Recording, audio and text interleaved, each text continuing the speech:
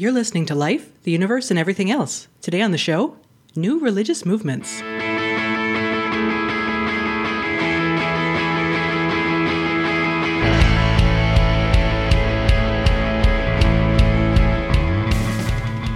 Life, the Universe, and Everything Else explores the intersection of science and society.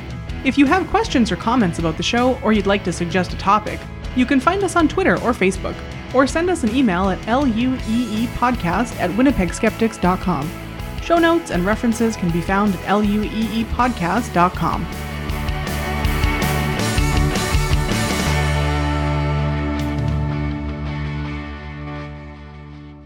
I'm your host for this episode, Lauren Bailey. With me today, I have Ashlyn Noble. Hello. Laura Creek Newman. Hi there. And Jem Newman. Hi. New religions. What is a new religion? A religion that is less old. That is the exact definition. Purposefully nebulous, where all we know is that it is a religion that has been developed somewhere in the last, I think we're sitting at under 200 years. Yeah, that's the definition that I had come across. Somewhere developed in the 19th or 20th century, usually. So like a religion that we might have a photograph of the founder. Yeah. Right. They still count Latter-day Saints as a new religion, and that was founded in 1830. Mm-hmm. Well, we're approaching the bicentennial. Well, then we can kick Joseph Smith right off the list. Just like the lynch mob Then did. they'll just become a regular religion. Speaking of that, there are different types of new religions. There's splinter groups, which are groups that splinter off from a more established religion. There are sects, which is sort of like a splinter group, but not quite. They have a slightly different philosophy that isn't as splintery as the splinter group. And they probably weren't formed with a fight, which is what splinter groups are probably formed Right. as. That's what I was thinking with that. A sect is probably a particular group that really hones in on a couple of ideas there, but considers themselves part of the larger group, whereas splinters, there's a division of some kind. Yeah. Think of Christianity like the division of the Catholic Church with the Protestant movement, and then all the different groups from there that splintered off. They were all splinter movements and then became their own religious things. Henry VIII was definitely a splinter. And before that, there were even all of the various, like the Ethiopian Orthodox and the Greek Orthodox. And I fell down so many rabbit holes. Besides splinter groups and sects, we have resurrections of old religions. Ooh. So when somebody brings up the Norse pantheon and calls themselves the Astro, which is a white supremacist movement, don't get involved. Yeah. Or people worship the Greek gods or that kind of thing. That would be a resurrection of old religions. We're also looking at things like Wicca or new pagan movements. so they wouldn't count as new religions, even though people haven't practiced them for like a very long time. It is a new religion, but it is based off of a resurrection of an old religion. Yeah. And there are scholarly arguments about how much it is actually based on old religions and how much it is just sort of influenced by the popular cultural conception. These are amorphous categories, and any sort of scholar of new religions will probably give you different categories based on what their particular thesis is about. I've probably mentioned it on the show before, but my sort of catapult into atheism was studying Egyptian gods and realizing that even though nobody worshipped them anymore, nothing bad had happened, even though they were supposed to be like super wrathful and yada yada. So that was kind of like, I bet that's what's happening now. Like, Nobody worships them anymore? We're going to get into that. I was in 6th grade, okay? I simplified it a little. They aren't popularly worshipped the way that current religious movements are. Yeah, but the Nile hasn't dried up completely for 1,000 years. Wait, was Stargate on when you were in 6th grade? Had you seen Stargate? No, I didn't get into that until later. I mean, the movie. I don't know. I didn't watch it then. Stargate, I think, happened when I was in 6th grade, so... It happened when I was in high school. It was big. What was that, 96? Yep. Something like that? Something like that. Such a good show. We aren't going to look that up, listeners, so just deal. Such a good show. The show was in 96. No, but the movie it was was based good. off of it. The Kurt Russell one. It was That was Kurt Russell, right? That was Kurt Russell. Yeah. And James Spader. Oh, yeah. I had such a crush on young James Spader. Nobody's perfect. Not Blaine, James Spader. All right. So we've got splinter groups, we've got sects, we've got resurrections of old religions. We have new schools of thought, which people develop, and they can become new religions. So does that mean some philosophical theories that then become sort of worshipped. What does new school of thought mean exactly in a blob amorphous definition? Cults that stood the test of time. Okay. We're going to get into the difference between a religion and a cult in a little bit. Excellent. Yeah. But anybody who comes up with a new idea that is then treated as a religion or some sort of worshipping and gathering group. Okay. After new schools of thought, we have parody religions that became real and parody religions that stay parody. Let's look at the difference between a religion and a cult. What is the difference? Well, there's two schools of thought on that, Laura. Ooh, more schools of thought. I'm very excited. First school of thought, time. Yes. Second school of thought, a cult has a charismatic personality at the head. Love bombing, which is inviting new members by loving them up and either flirty fishing and offering them sex or just saying, you're wonderful and we can give you everything your family never has. There's isolation of parishioners, which is a big part of cults. Take them away from the outside world. Then there becomes abuse of parishioners. And really the worship is the almighty dollar. Sorry, how does this differ from regular religions exactly? You're not usually isolating your parishioners. Depending on your religion, like with Muhammad or Buddha or, what's his name, Jesus?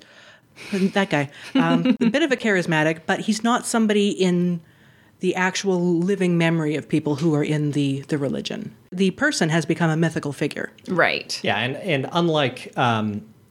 Ron Hubbard to David Miscavige, where you keep the Miscavige doesn't have that much charisma, but you keep the charismatic leader, abusive leader aspect in religions, less cults. That kind of falls away. Right. Somewhat. And usually with a cult, if we're going to use Scientology as our baseline, because that was what it was when I was thinking of these. Yeah. There's no changing to the message allowed. And it's one organization. Like, it's not like you can't say, oh, you're a Catholic, all the other Catholics do the same thing that you do. All the Scientologists do the same thing.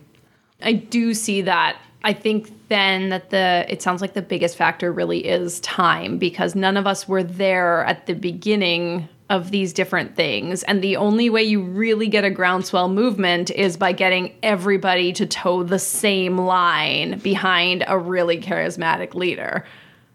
But you also have parishioner abuse and isolation and a bigger focus on money, as much as, don't look at the Catholic Church. Well, see, this is kind of what I'm thinking, because I'm like, okay, well, those latter two things definitely happen, so... Yeah, Catholic Church is ticking a lot of boxes here. It's not baked into the theology. Yeah. Right, yes. That's where I'm going. I like that. It's baked into the theology. Right. Yeah. Speaking of David Miscavige, he is going to be deposed on March 24th. What? Really? Oh, yeah. Check out the underground bunker at TonyOrtega.com for more information. Ortega's still going, eh? Oh, yeah. Oh, interesting. Every day. I read him every day. Wow. Why do people join a religion? I've been thinking this to myself for the last few years as I've gotten more involved in Unitarian Universalism myself, which is considered a new religious movement because it was combining two previously existing religious movements. Two great tastes that taste great together. I joined the religious movement that I'm a member of because I wanted to feel a sense of community. Mm-hmm. And you're finding more people in our age group, so the under 50s, who are joining newer religious movements because they have a more free doctrine, but they still offer the same feelings of good fellowship and connection with people in your community. Mm-hmm. So that's why we're seeing there's over 10,000 new religious movements worldwide, mostly in Asia and Africa. And you're finding people who are looking for connection, even in our digital world. You're still looking for that human connection. That makes a lot of sense. And these would be people who may have been raised without it or, left it early on or something like that. But they're reaching that point in their life where I need something additional to myself. Yep. The world doesn't revolve around me. For me, that was age 35. I was like, I need something to have a bit more meaning in my life. Yeah. Yeah, that's one of the things that I Not that I was heavily involved at church, but I do miss that part of it there. I did a lot of music there, and I got to know some people through that, and just having some of those types of things. Becoming involved.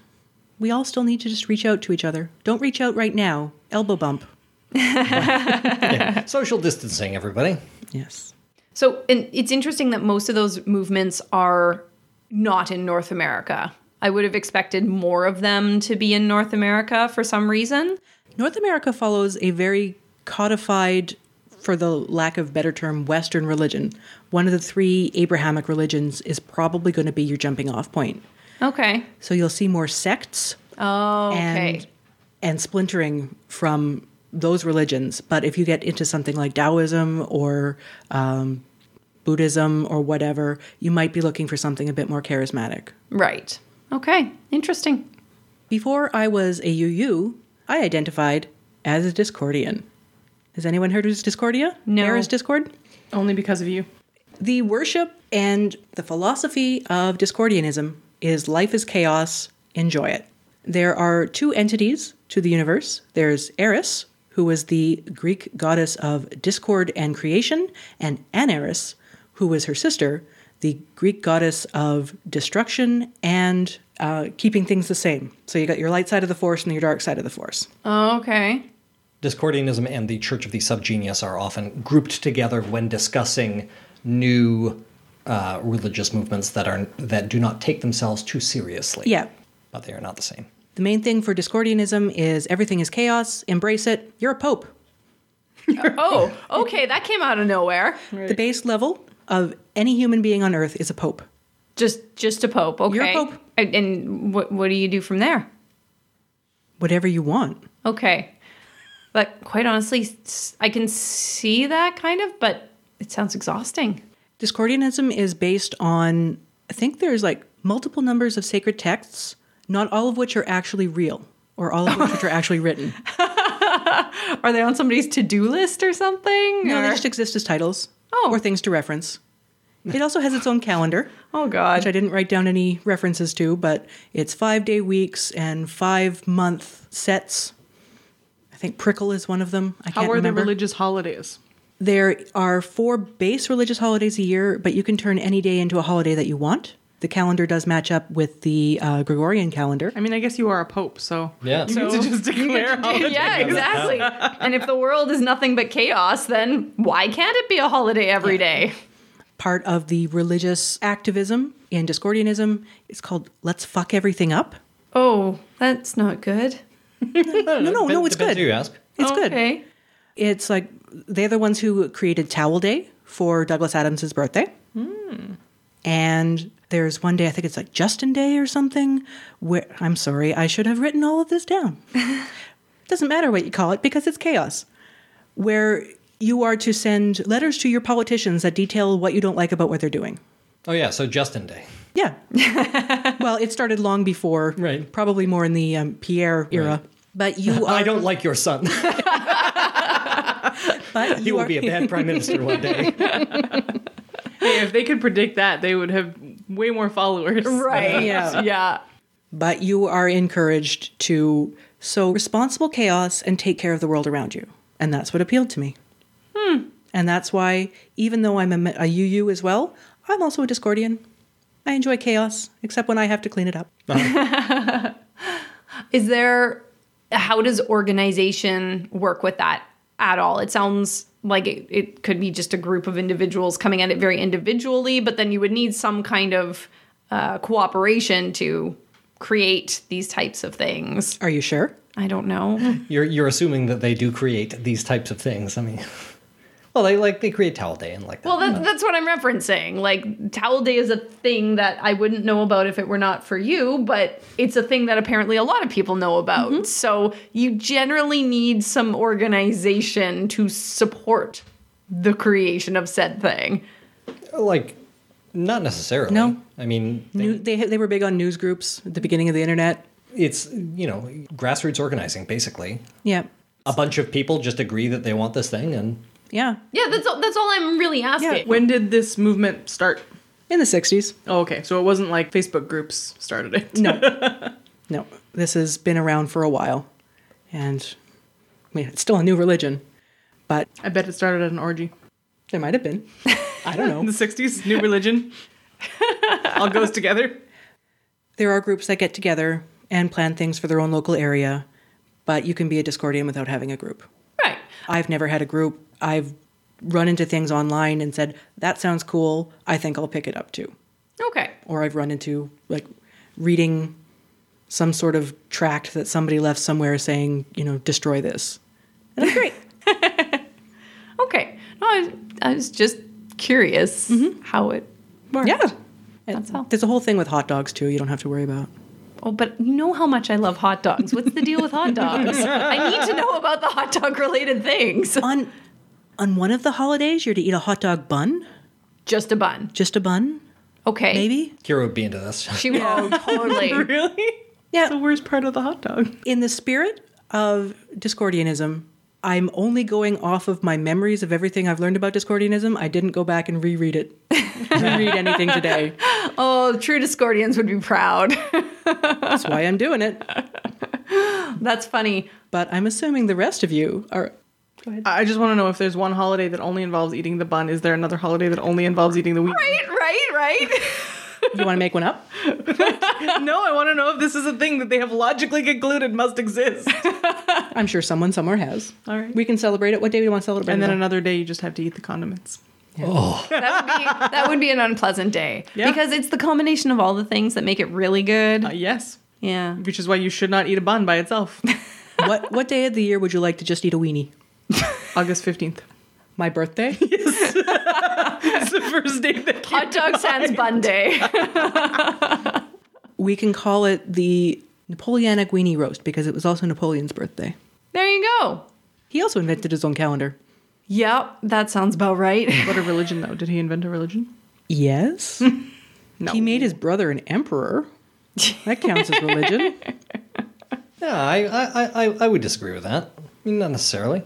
I don't know. It could be new religious movement. Could be chaos. There's plenty of people who worshipped him. New political movement, maybe. Yeah. How much does it take to turn a political movement into a religious movement? This is what I was just going to say. The line between these things has always been blurred. The line got a little thicker for a while, and now it's getting quite blurred again. Mm-hmm. So that's a good question. And one we don't have time for tonight. Nope, not tonight. Because unlike the Discordian at the table, we have 3 people who have prepared segments. Who? 2 and someone who's presently Googling. No, I'm just joking. I'm good.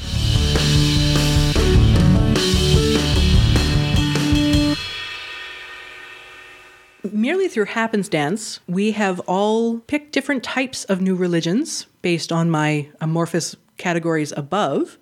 Laura is going to talk first about the Unification Church. Laura? Thanks, Lauren. Unification Day. Always find yourselves in an alliance-friendly bar on U-Day? Yeah. So I'm going to talk about the Unification Church, or sometimes called the Unification Movement, or some of you might know this as the Moonies. Oh, yeah. And so I couldn't remember the actual name of the church when I started Googling, so I just Googled Moonies and it finally came up. And they're called the Moonies after the church's founder, Sun Myung Moon. So he is originally from North Korea, but spent a lot of time in South Korea. And he founded the church in 1954, and he led the church up until his death in 2012. And now his wife, Haksha Han, is the official leader of the church.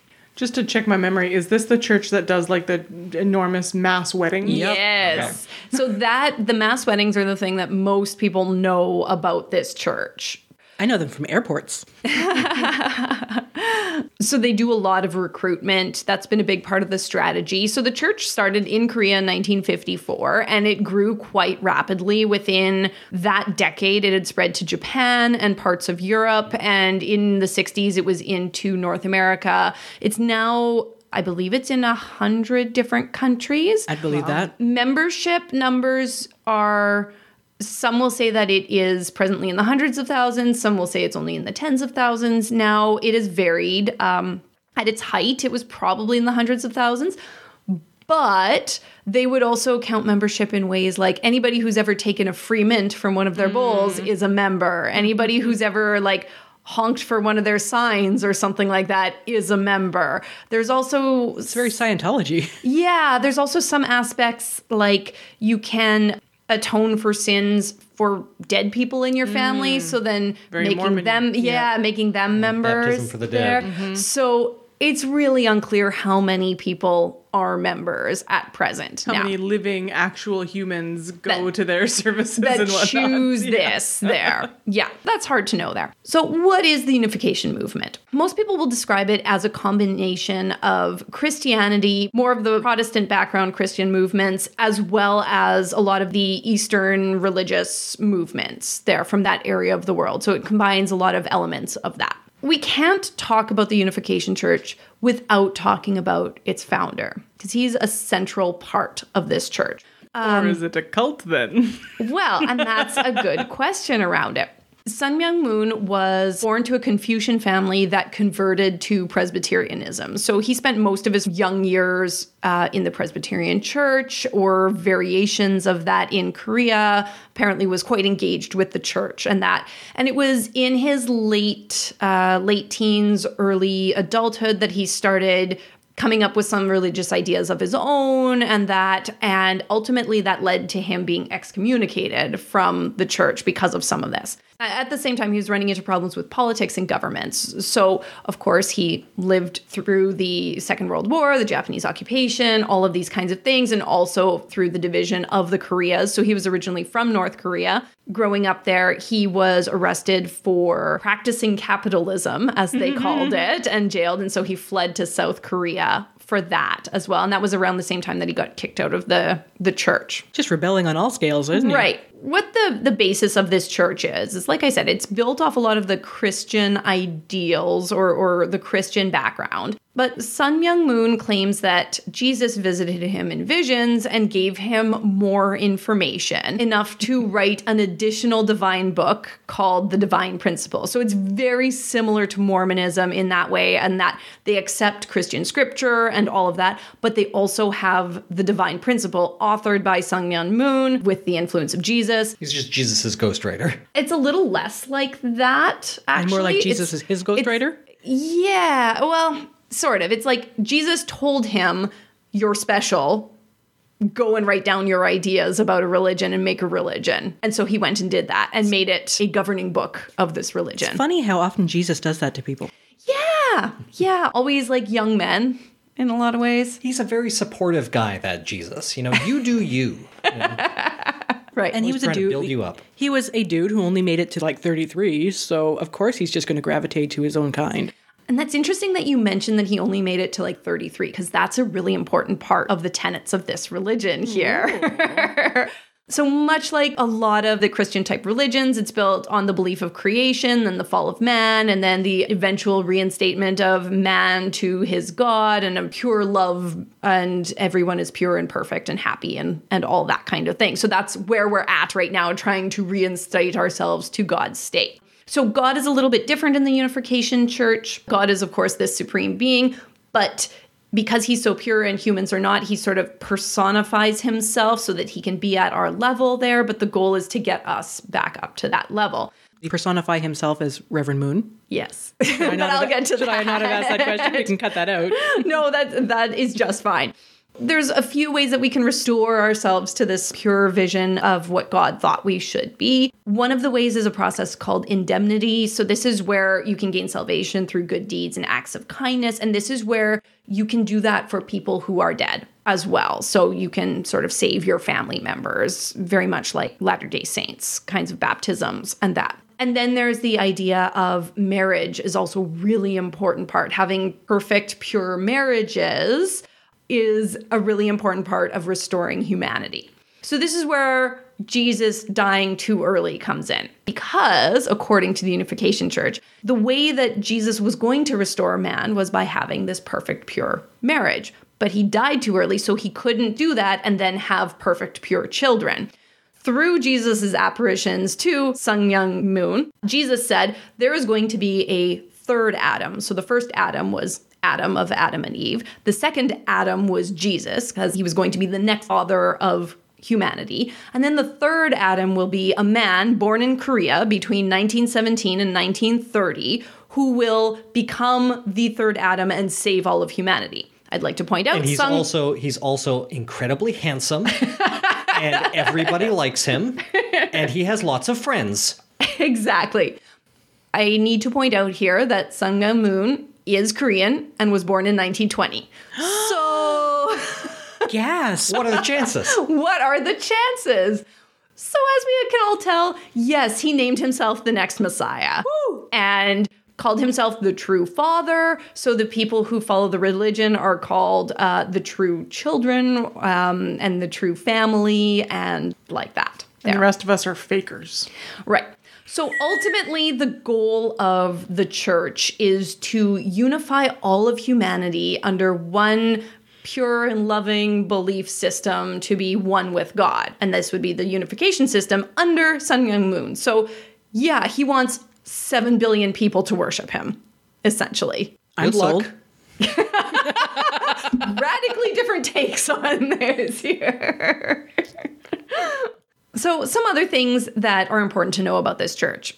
It is built off of some of the most conservative elements of the Christian church. So it is very much akin to a lot of the Christian right that we would see here. And in fact, Sun Myung-moon was really close with a lot of the Christian right leaders here. He donated money to Liberty University, and Jerry Falwell actually spoke on his behalf at his tax evasion hearings, I think, for which he did serve 13 months in prison here in the U.S. So the Unification Church, very conservative, very nuclear family focused, very much the man is the leader and the wife bears the children and cares for the children and follows the man, that kind of thing there.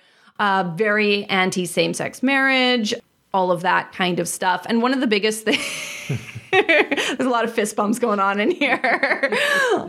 He's not into that kind of plural marriage, okay? He's not into plural marriage at all. No, it's not into that, although he was definitely into having mistresses and not telling his followers. Some were children. That was my attempt at referencing the mass weddings. Oh, The okay. joke didn't Plural quite come marriage. together. Yeah. Multiple. Plural marriages. It's important to know that his wife was only 17 when they got married, and he was 40. Ugh. Yeah. Makes sense how she's still running the thing then. Well, that and, being beaten down and brainwashed and stuff like that. I don't know. It's not good. It wasn't good. If you read some of the show notes, it doesn't sound like it was a good time for her and that. So marriage is a big part of the church as well. And so they hold these mass marriages as a way to, because it's so important, marriage and that family is so, so important there. They hold these big displays as a way to show God their love and things like that. So not everybody at these mass marriages is getting married for the first time. Yeah. A lot of people will go and they'll have blessings. And so they just reaffirm their commitment to their marriage and to the church. They're renewing their vows. Yeah. But a lot of people are getting married. What's interesting, though, is that it's usually arranged marriages. Many of the people have never met their spouse. They'll often be from different countries. They might not even speak the same language. Yes. And they're personally arranged, or they were, by Sun Myung-moon himself. Apparently, they would get photographs of people and short bios and just say, these two people seem like they would be good. And then you go and you get married, and now you are married to someone you've never met. Matchmaker. Mm-hmm. Right. I'm assuming their stance on children is very akin to Quiverful, is it? Very pro-baby. It is very pro-baby. Like, it's very pro-family. As many babies as possible? That's the Quiverful. I don't know that it was as many babies as possible, but I'm pretty certain the stance would be you don't do things to stop babies from happening there. But I don't think it's actively go out and try to fill up the world. Okay. I don't get that sense. He and his wife had, I think, 13 children in total. So again, there's going to be some large families in there, but I don't get the sense that every family was 10 children or that that was the goal of things. I'm not sure, but I think things like sort of rhythm method, like natural family planning would probably be okay. Anyway, very family oriented. But the idea of purity before marriage and abstinence before marriage is really, really, really important with this church as well. A couple other things to note. The church has always had a very strong pro-Korean stance. It is for the unification of the Koreas. But there's also some reports that it worked as a bit of a, what's the word? Subversive. No, basically the Korean spy agency was working with them to get intelligence and to push Korean agenda in foreign countries and things like that there. So, So Trump's a member. Something like that. It used to be more of an esoteric religion. So early on, you had to get quite far in before you really found out a lot of these kinds of things or got invited to all the ceremonies and that. But somewhere around the late 90s, it started to be made a lot more public. It was around this time, too, that they were trying to push a little bit more politically, and they wanted to push against the cult idea. So the church grew exponentially. Like I said, it started in the 50s, and within a couple decades, it had thousands and thousands of followers. In the US here, it would hold rallies of 25,000 people throughout the country. So it was drawing good-sized crowds.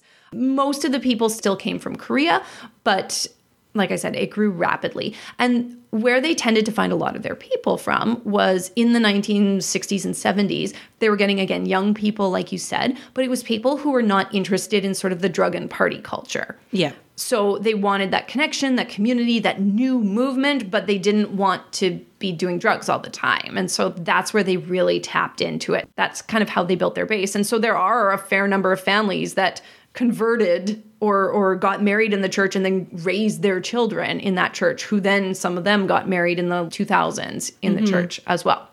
So less orgies in this new religion. Many fewer orgies. But like I said, Sun Myung Moon wasn't opposed to some of these things there. So apparently he had a love child early on in his relationship with his current wife, or with Hak Ja Han. One of his children also had that and had multiple partners and things like that. So It's different for God. yeah, there's a lot of that. There's some reports that the whole thing started off as a bit of a sex cult, but that's something that I don't know necessarily.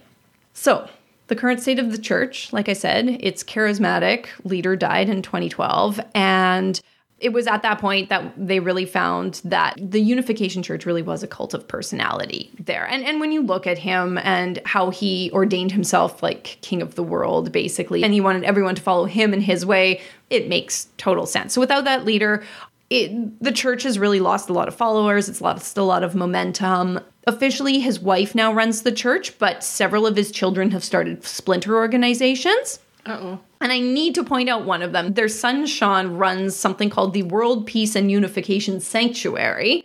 Very similar. If you look at sort of the dress that they wear and the types of ceremonies, super similar. Except that this group adds the delightful touch of encouraging its members to bring semi-automatic weapons to the mass blessings and church ceremonies. Yeah. Yeah. Right. So it's all about, you should have an AK-47 with you and at all times, and that's going to keep the world safer and bring us together in harmony. And so that's great. So Gun Young Moon. Yeah. God. That's terrible. So Ashlyn missed it. What did I miss? Gun Young Moon. No, I heard that. It wasn't funny.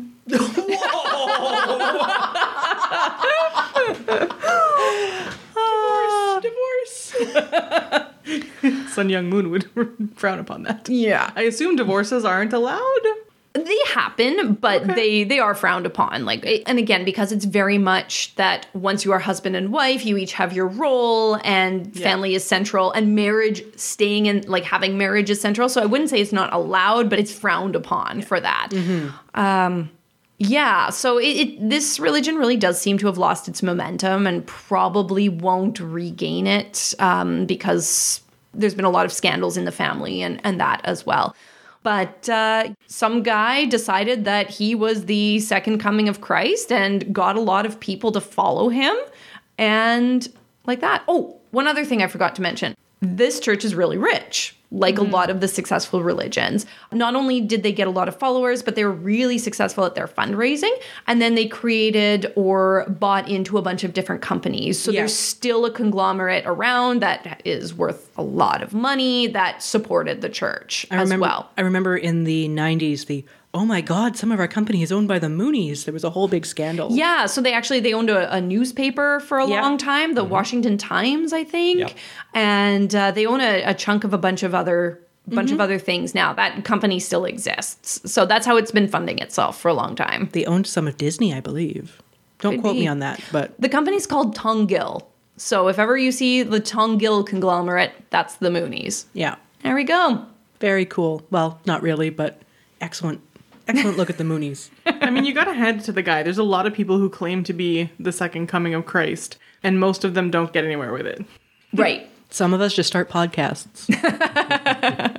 Yeah, it is kind of amazing what he accomplished in his life. Not good, just amazing. Yeah. All right. Thank you, Laura. Yeah, thanks.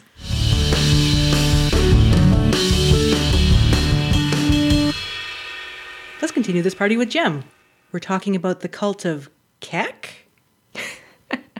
So, content warning time, because this is my segment, and as such, it gets a little grim. That's why we put him in the middle. Everybody get your comfort pillows or comfort objects out, and you're going to need them. In particular, there's discussion of both white supremacy and anti-Semitism. I will just get this out of the way up front.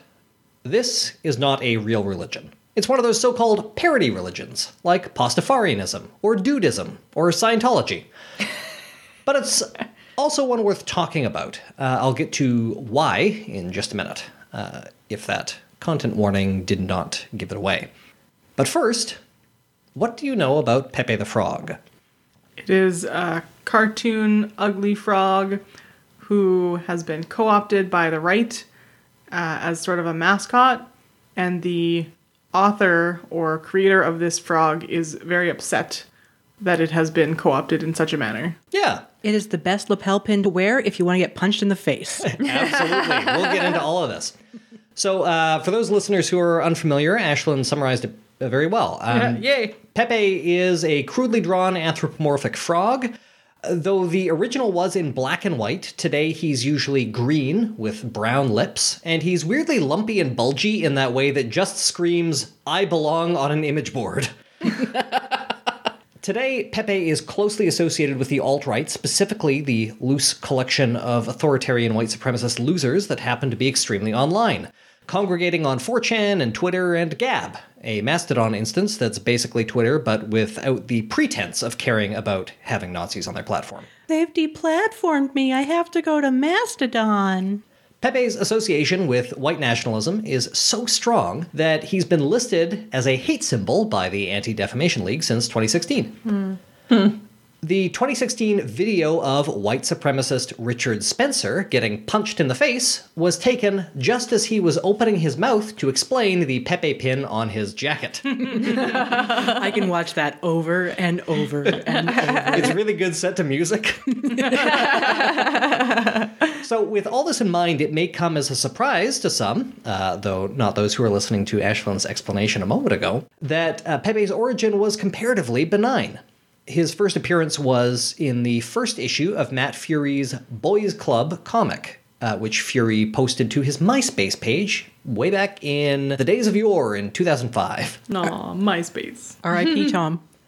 In Boys Club, Pepe was pictured urinating, accompanied by a speech balloon that read, "Feels good, man." So he was Bart Simpson. Get it? Yeah. Pepe? PP? Yeah. The internet sucks. Pepe quickly spread to 4chan, where users created their own images of Pepe to fit any given scenario, adapting his expression and catchphrase as needed.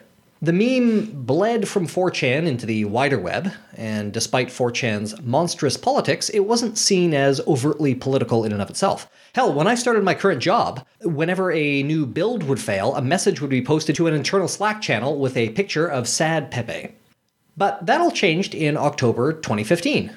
Not that Slack channel, but the public perception of Pepe changed in 2015 when then presidential hopeful Donald Trump tweeted an image of himself as Pepe, In the lead up to the 2016 election, Pepe became closely associated with Donald Trump and his supporters. But wait, aren't we wildly off track? Why are we talking about a frog? Isn't this supposed to be about the cult of Kek? What the hell is a Kek? What is a Kek? Does anyone know? So the only thing that I know about Kek is that it is what happens when you mistype LOL. Yeah, kind of, yeah. So, presumably you're all familiar with LOL, LOL. In early internet chat lingo, LOL stood for laugh out loud or laughing out loud. Lots of love at the end of the email from your mom. Yeah. Sorry, I was thinking KIK. This is KEK, right? Yeah. Because KIK is what happens if you mistype lol. So, but there is a connection here. Oh, damn. So, Right for the wrong reason. there is literally no way to explain internet slang to people without sounding so old. This is where you insert the old ICQ uh-oh noise. Incidentally, ICQ, now I believe owned by a Russian company and doing a lot of spying for Russian intelligence. Ooh. Yeah. The internet is awful, and it was a mistake. Anyway, Kek, spelled K-E-K for our listeners to this audio podcast, is essentially the same as lol. Its origin is uncertain, but we know it's basically one of two things, or maybe two of two things. It may have evolved from LEL, which is essentially a variant of LOL, but an alternative explanation is that Kek is a shortened form of kekeke, which is one of many Korean onomatopoeias for laughter. And this is certainly possible. As with English, ha ha ha is like the most common Korean onomatopoeia for laughter, but there are many variations. We have a few in English, but in Korean there are lots and lots of different variations for laughter onomatopoeias that are common in Korean comics that all have different connotations. Right. Like heh heh heh is very different from ha ha ha. Exactly. Right. And kekeke is how giggles are often written. I will offer a third origin story that I have heard. It is the 4chan Kek cake with C-A-E-K for cake, also got bastardized into Kek. Yeah, image boards and, I'm not going to get into a discussion of like leet speak, etc., and the intentional misspellings. It's all exhausting. I apologize for my early 20s.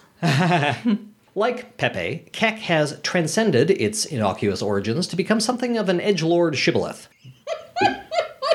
Boy, probably not a good idea to use a Hebrew word to describe something even tangentially related to Nazis, huh? That was a mistake. Much like the internet itself. So sometime around 2016, an anon on 4chan noted the similarity between Pepe the Frog and an Egyptian god of darkness, sometimes depicted with a frog's head. The deity's name? Kek. Anons immediately began posting memes of a deified Pepe, birthing the cult of Kek, a parody religion claiming to worship Pepe the Frog as the chaotic god of memes, a harbinger of destruction. So, this seems pretty goofy on the surface, right? Why is this even worth talking about? The Anons on 4chan obviously don't really worship Kek, or Pepe, or Kermit, or whatever the hell that damn frog's name is. But one of the weird things about a lot of these memes is that they tend to use a lot of Hindu iconography. Yep. Now, why would that be? Perhaps. Charitably? No. Charitably. These Anons are simply confused and or racist enough to conflate Hinduism with ancient Egyptian mythology. However, another strange thing about the cult of Kek is that it goes by another name. Esoteric Kekism. Esoteric religions defy easy definition, but they generally share the view that all religious traditions have a common origin and carry with them a hidden seed of truth that can be deciphered with careful study. And many have hidden doctrines that are not well known among rank-and-file members, but are known among the elites in the religion. Esoteric traditions tend to be cobbled together, collecting and incorporating rejected knowledge, that is to say, ideas that have been rejected by both prevailing religious authorities and mainstream science. So, the cult of Kek, or esoteric Kekism, is truly in a lot of ways, an esoteric religion, because there is, in fact, a hidden doctrine and a hidden origin. There is one esoteric religion in particular that esoteric Kekism harkens back to, and that is the one founded by Savitri Devi. Though you might guess from her name that she was Indian, Devi was born in France to parents of Greek, Italian, and English ancestry, who named her Maximiani Portas. After moving to India, Devi became an influential voice in Hindu nationalism, proposing a synthesis of Hinduism and Nazism that has become known as esoteric Hitlerism. She claimed that Adolf Hitler was an avatar of Vishnu who had been sent by Providence to end the Kali Yuga, the era of strife brought upon the world by the Jews. Once described as the missionary of Aryan paganism, she was one of the founding members of the World Union of National Socialists, and though she died in 1982, her beliefs remain hugely influential in far-right politics in India, especially now with the resurgence of Hindu nationalism, and also with white supremacists worldwide. The name esoteric Kekism is itself a sly reference to Savitri Devi's esoteric Hitlerism, explaining the Hindu imagery prevalent in many of the memes. An article in the International Business Times explicitly links esoteric Kekism to Devi's work, describing it as, quote, a bizarre amalgam of far-right imagery, Hindu iconography, and alt-right web slang. This is a common theme in online reactionary spaces. The flag of Kekistan, the fictional country to which many Anons claim to belong, is deliberately modeled after the war flag of the Nazi armed forces. I don't know, if have you ever seen these side by side? No, I've neither, no. I'll pull them up. First on its own. That's Kekistan, I assume? That's Kekistan. Okay. And now, side by side. Yep. I've seen it.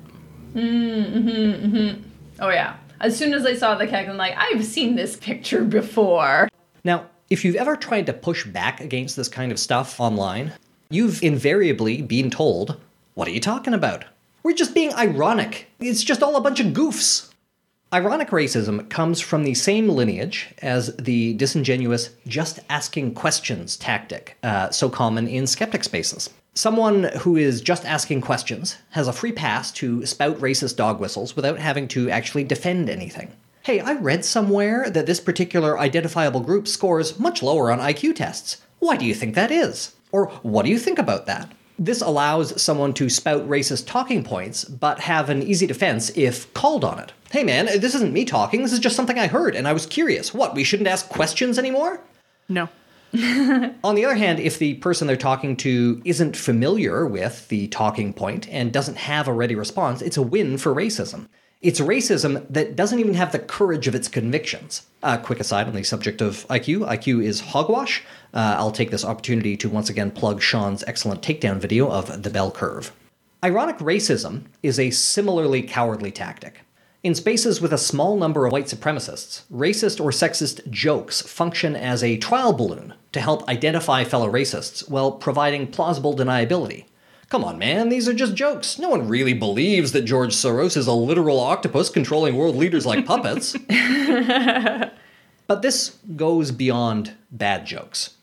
The things people joke about are a window into what they really believe.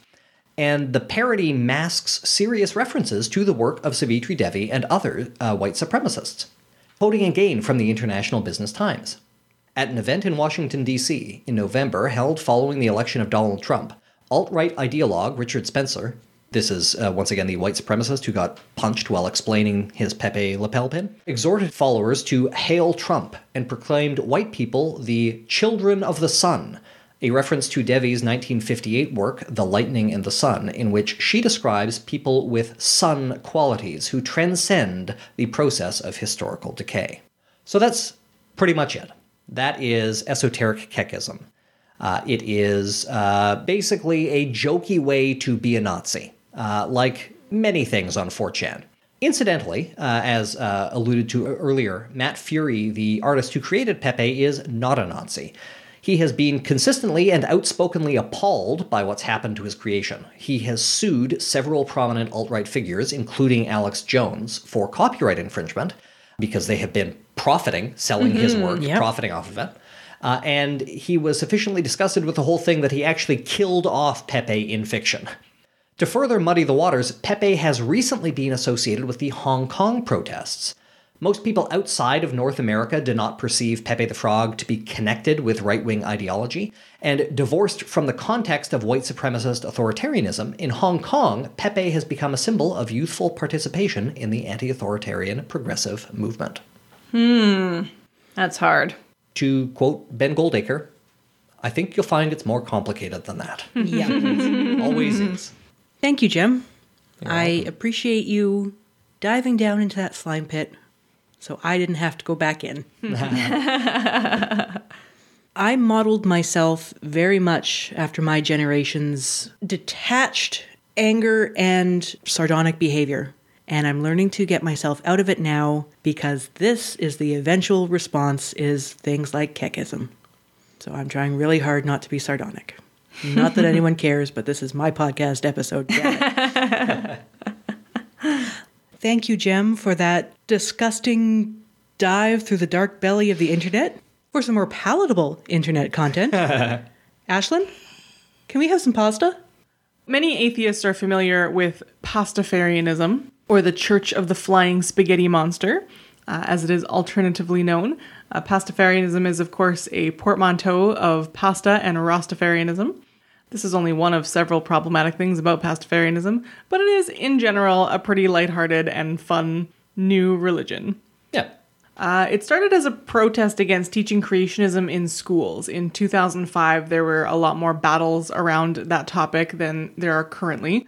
And a young physics student named Bobby Henderson sent a letter to a school board that basically said, there is exactly as much evidence for creationism by the Christian God as there is for creationism by the Flying Spaghetti Monster. And so I demand that you teach it with equal time as you teach creationism by the Christian God. And I expect this to happen immediately. They, of course, did not comply. This was not taken seriously. Why not? I'm still waiting for, a teapot in the sky to be taught. So. So he posted his letter on the internet. Part of it was, I fully expect then that this FSM theory will be admitted into accepted science with a minimum of apparently unnecessary bureaucratic nonsense, including the peer review process.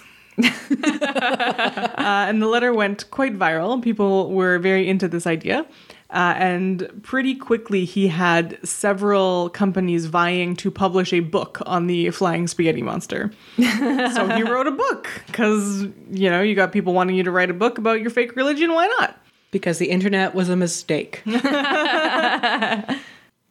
I was in, I think, 8th grade or 9th grade, I had a GeoCities page dedicated to the Church of Wallism. What were your tenets? I don't remember. All in all, it's just another brick. Always honor the wall or something. Yeah, the wall like sturdy or supports something. You. Something about drywall. You were, like an archbishop or something? No, I was the patron saint of insulation. That's right. All of your email addresses had to do with wallism for a long time. I wish I was joking. Well, Oh my okay. God. How did you not cover this religion? It is well. First of all, like GeoCities has not been up for a long time. Yeah. R.I.P. those dolls. Lots of people have things that they are embarrassed about in their past that are enshrined in their email addresses. I'm sure. Yeah. Remind me someday to tell you about the GeoCities page I created for the Rampaging Platypus Armada. So Bobby Henderson accepted an $80,000 advance to write the Gospel of the Flying Spaghetti Monster. And it took off from there. I remember seeing the pre-orders for this book and being pretty excited about it. I still have not read it. I considered downloading it and reading it today, but I did not. Have you thought about Discordianism, honey? You sound like you'd fit right in. So, the Church of the Flying Spaghetti Monster has sort of all of the basics of your average religion. They have a creation story. They have ways that they recommend that you worship. They have the 8 I really rather you didn't. So a lot of the problematic aspects of the Church of the Flying Spaghetti Monster come from the fact that it was basically created by the New Atheist Movement in 2005.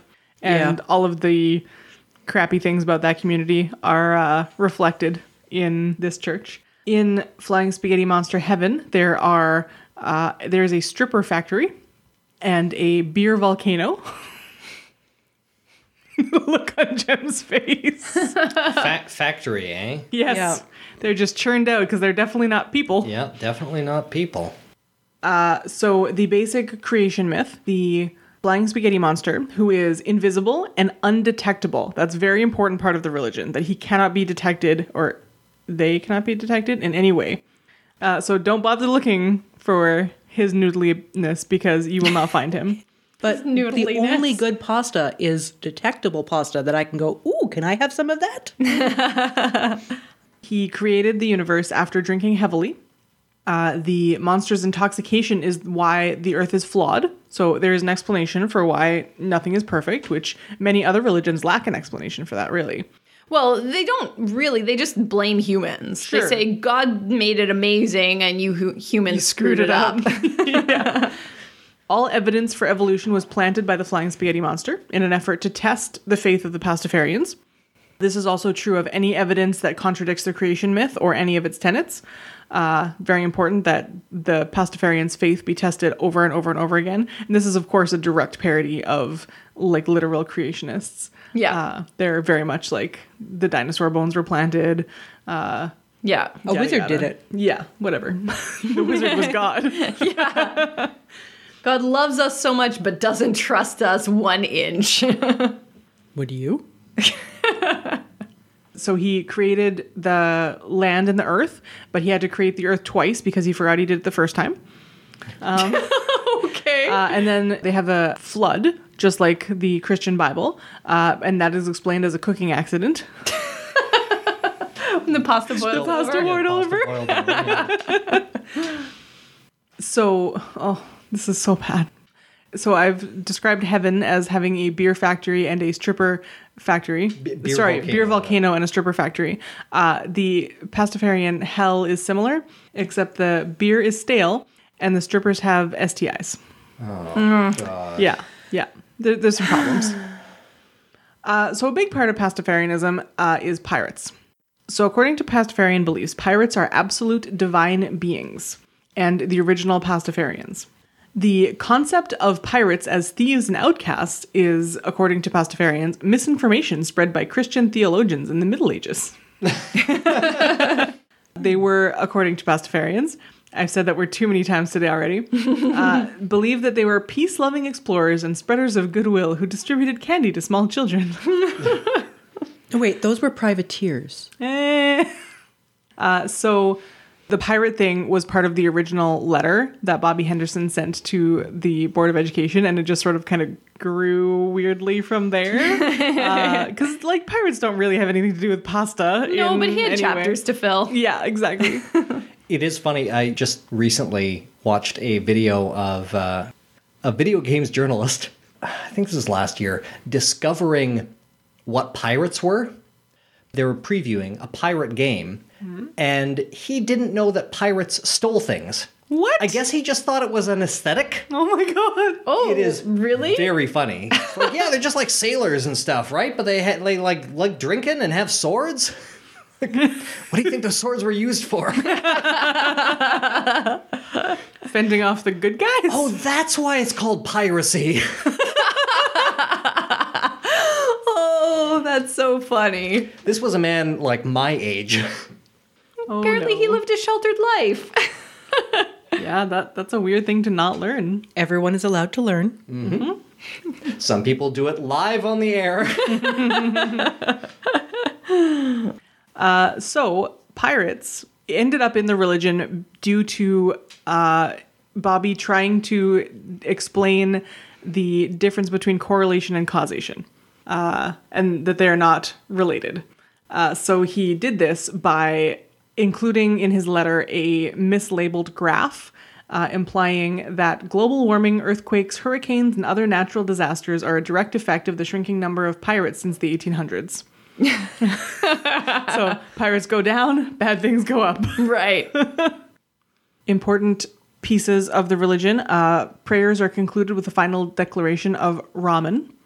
That Amen. makes sense. Bless the Ramen, R. yeah. Noodles. Yep. Noodles. Oh, I'm not funny.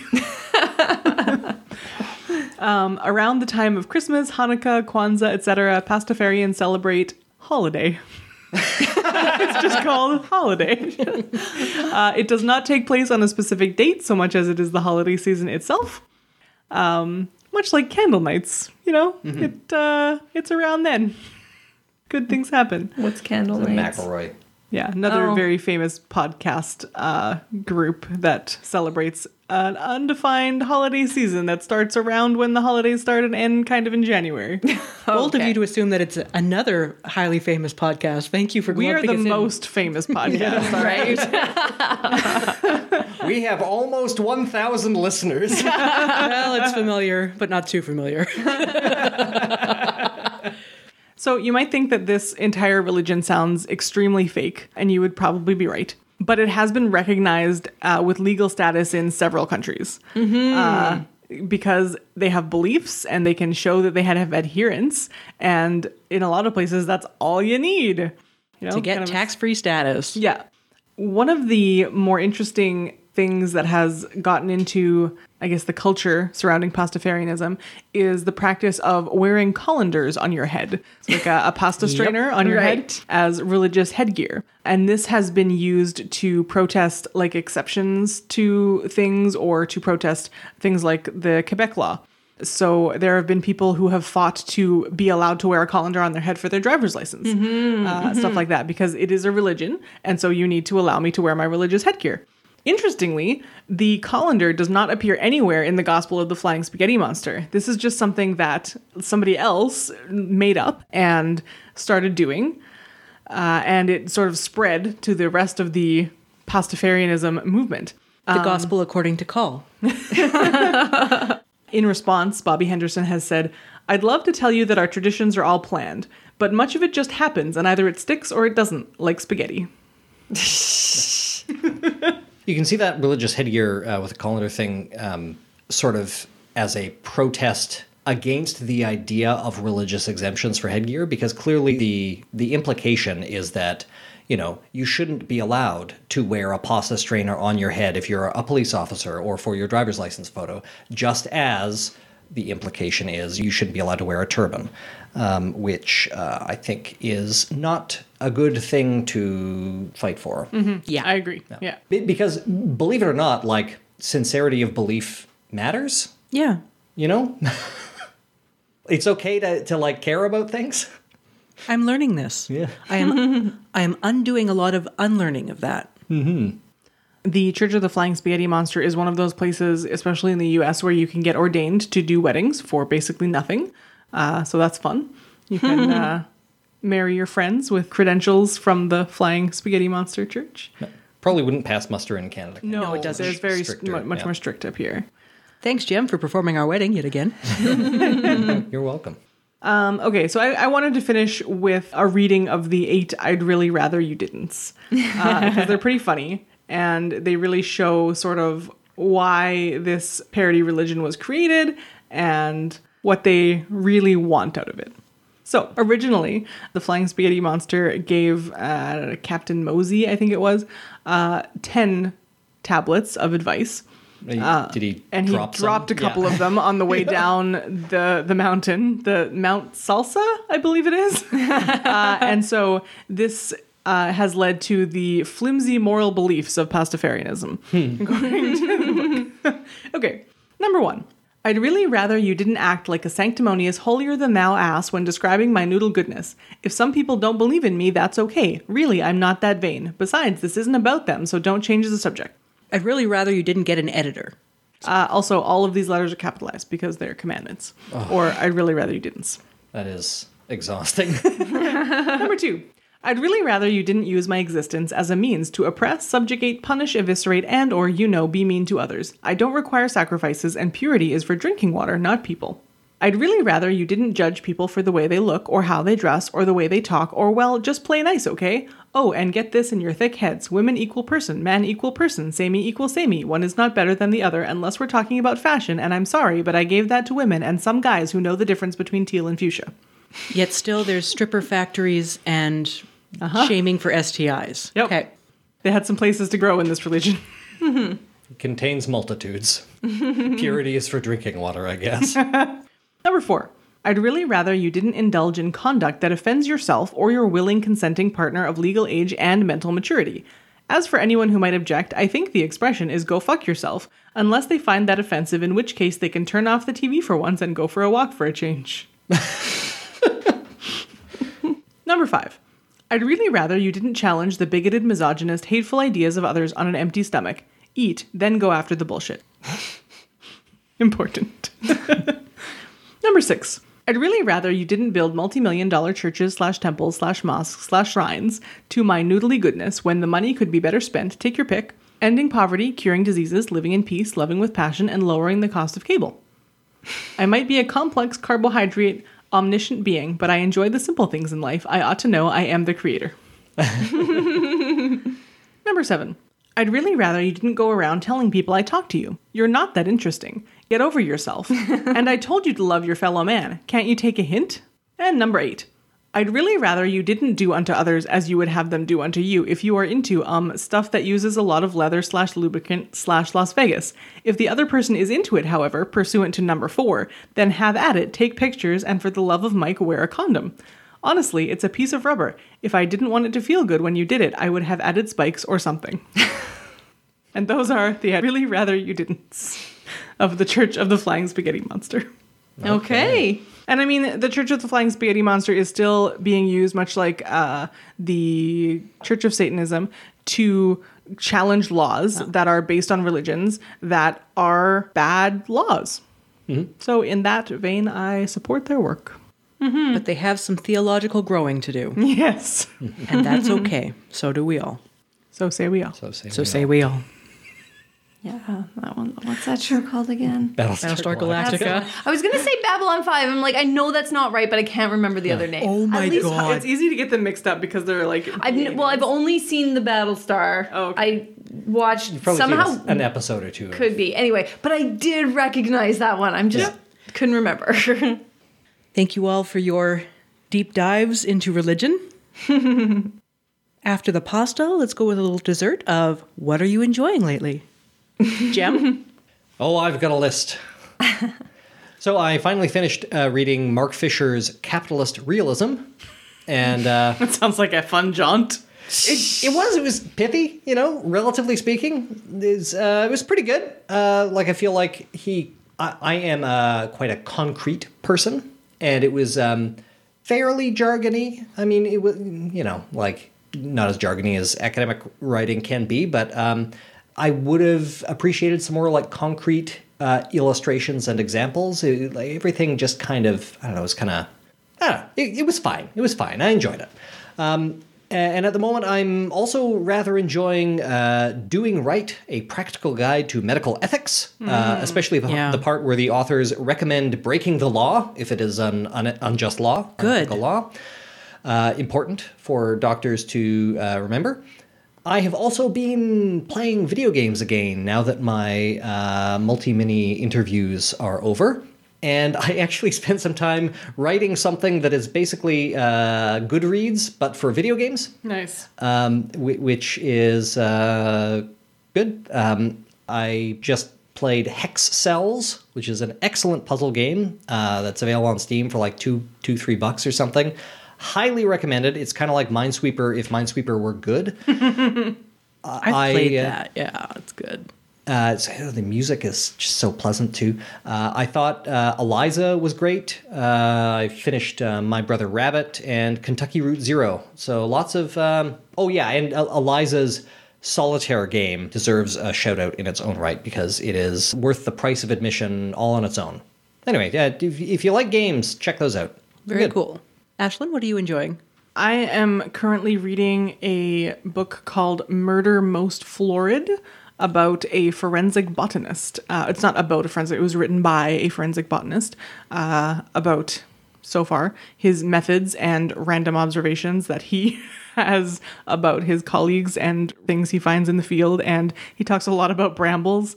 He's British and gay, and it's written in a very British style, like almost Douglas Adams-y. Like he'll be talking about the scientific names of brambles and then go off on a thing about how blackberries are delicious, which I did not know until now that brambles were blackberries. Bramble bushes is where blackberries grow. Yeah. That makes sense. I feel like I've heard that link before. Yeah, it's really fun so far, and I like it. Cool. That sounds really fun. Laura? Yeah, I am enjoying a show that we're watching right now. It's called Catastrophe. Oh, it's so good. It's really excellent. The writing is excellent. The situation is good. It's so good. It's really worth a watch. It's great. Really, really enjoying that. It's only 24 episodes long, four British seasons. Yeah, I was going to say the longest running British show ever. Yeah. So, but it's worth a watch. It's really fun. As for reading, I'm actually really enjoying. I signed up for a newsletter of sorts. It's called Gastro Obscura, which is part of the Atlas Obscura. Yeah. So it combines my favorite nonfiction and food. So I love it. So yeah, definitely I would check that out. There's been a lot of really cool stuff. That's where I found out about that sandwich that would be served during Prohibition times in order to serve alcohol with it. Awesome. And then I'm finally have been getting around to reading Intuitive Eating. I've read all the peripheral things, but I'm finally kind of checking my way through the book right now. Awesome. I used to get Atlas Obscura in my RSS feeds until Google murdered Google Reader. I'm still mad about it. It was actually in my time hop like today or yesterday about me yelling about them getting rid of Google Reader. And I'm still not over it. I think it was like 2016. Ugh. The wound is still fresh. So I actually... I think it was actually older than that. I don't know. Like before that. I logged into my replacement feed reader that I got after they murdered Google Reader to see if there was still anything in there. And there was 2 webcomics that I used to follow are still publishing. And that's the only thing that is still publishing to my feed, yeah. And I don't know, like maybe some of the other ones just moved their feeds, yeah. So I'm enjoying a couple of things, surprisingly. I've just finished, as in on the bus ride home today, H.H. Holmes, The True History of the White City Devil by Adam Selzer. Far be it from the tales of H.H. Holmes setting up a hotel to murder hundreds of people during the Chicago exhibition. He probably only killed about 10 people, and they were all because of money reasons. And it's really good, and it does a pretty deep dive. I am also enjoying, Ashlyn and I just finished both seasons of Fleabag. Oh, I've heard that's really good. We thought it was going to be funny and light, and you might have thought that. I knew. I thought it was going to be funny and light, and it has a lot of surprising emotional depth, and it made me cry a little bit. That's like Catastrophe. Yeah, yeah, very much so. And finally, on a personal note, I am enjoying my social media secular Lent. This is the first time I'm doing any sort of Lent, and it's not because of my church or anything. It's just something I wanted to do. I've been off Twitter. I've been off Facebook. Those were basically the only 2 I used. And I have so much free time, I could read a book on the bus. The only thing I miss is some memes, but Ashlyn's got me covered there. So I'm really enjoying that. Nice. That's great. That's a hard thing to do. To separate yourself like that and to stick with it. I had to delete Twitter off my phone, and I only leave Facebook up for things that I do where I'm administrating. Representative. Yeah, administrating some things that are Facebook specific, and I've buried it in a folder on my phone with a bunch of really crappy games that I don't play. So it's just stuck on the back page. I never put anything on the back page, but it's just stuck on the second page of my phone, and I only go into it when I need it. Nice. Good for you. Keep it up. Yep. Thinking of not going back to Twitter. I don't know. It's bad for you. I know. Yep. For the amount of up-to-date information that you might get, it's such a time sink. If I go back, I'm going to curate my list. A lot of who I was following on Twitter specifically were historians for some of the historical amateur research I do. So that I'd keep, but some of the news stuff I'd get rid of. What are we talking about next month, Ashlyn? I don't know. We'll figure it out. It'll be a surprise. So now we all know why we don't let the Discordian host the podcast very often. The Discordian did just fine. Thank you for hosting and pulling us all together. Thank you all for joining me. Have a good night, everyone. Good night. Good night. And thanks for your 5-star reviews.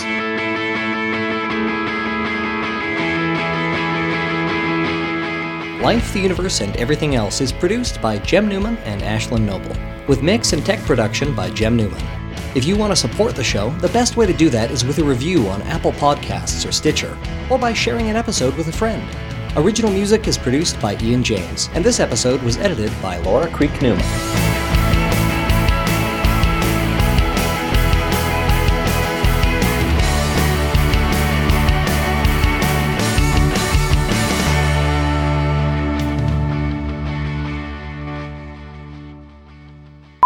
This is Spadercast.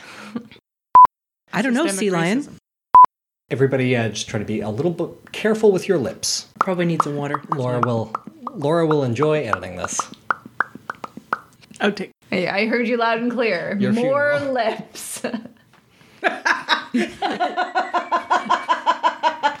And God said, let there be lips, and there were, and it was good.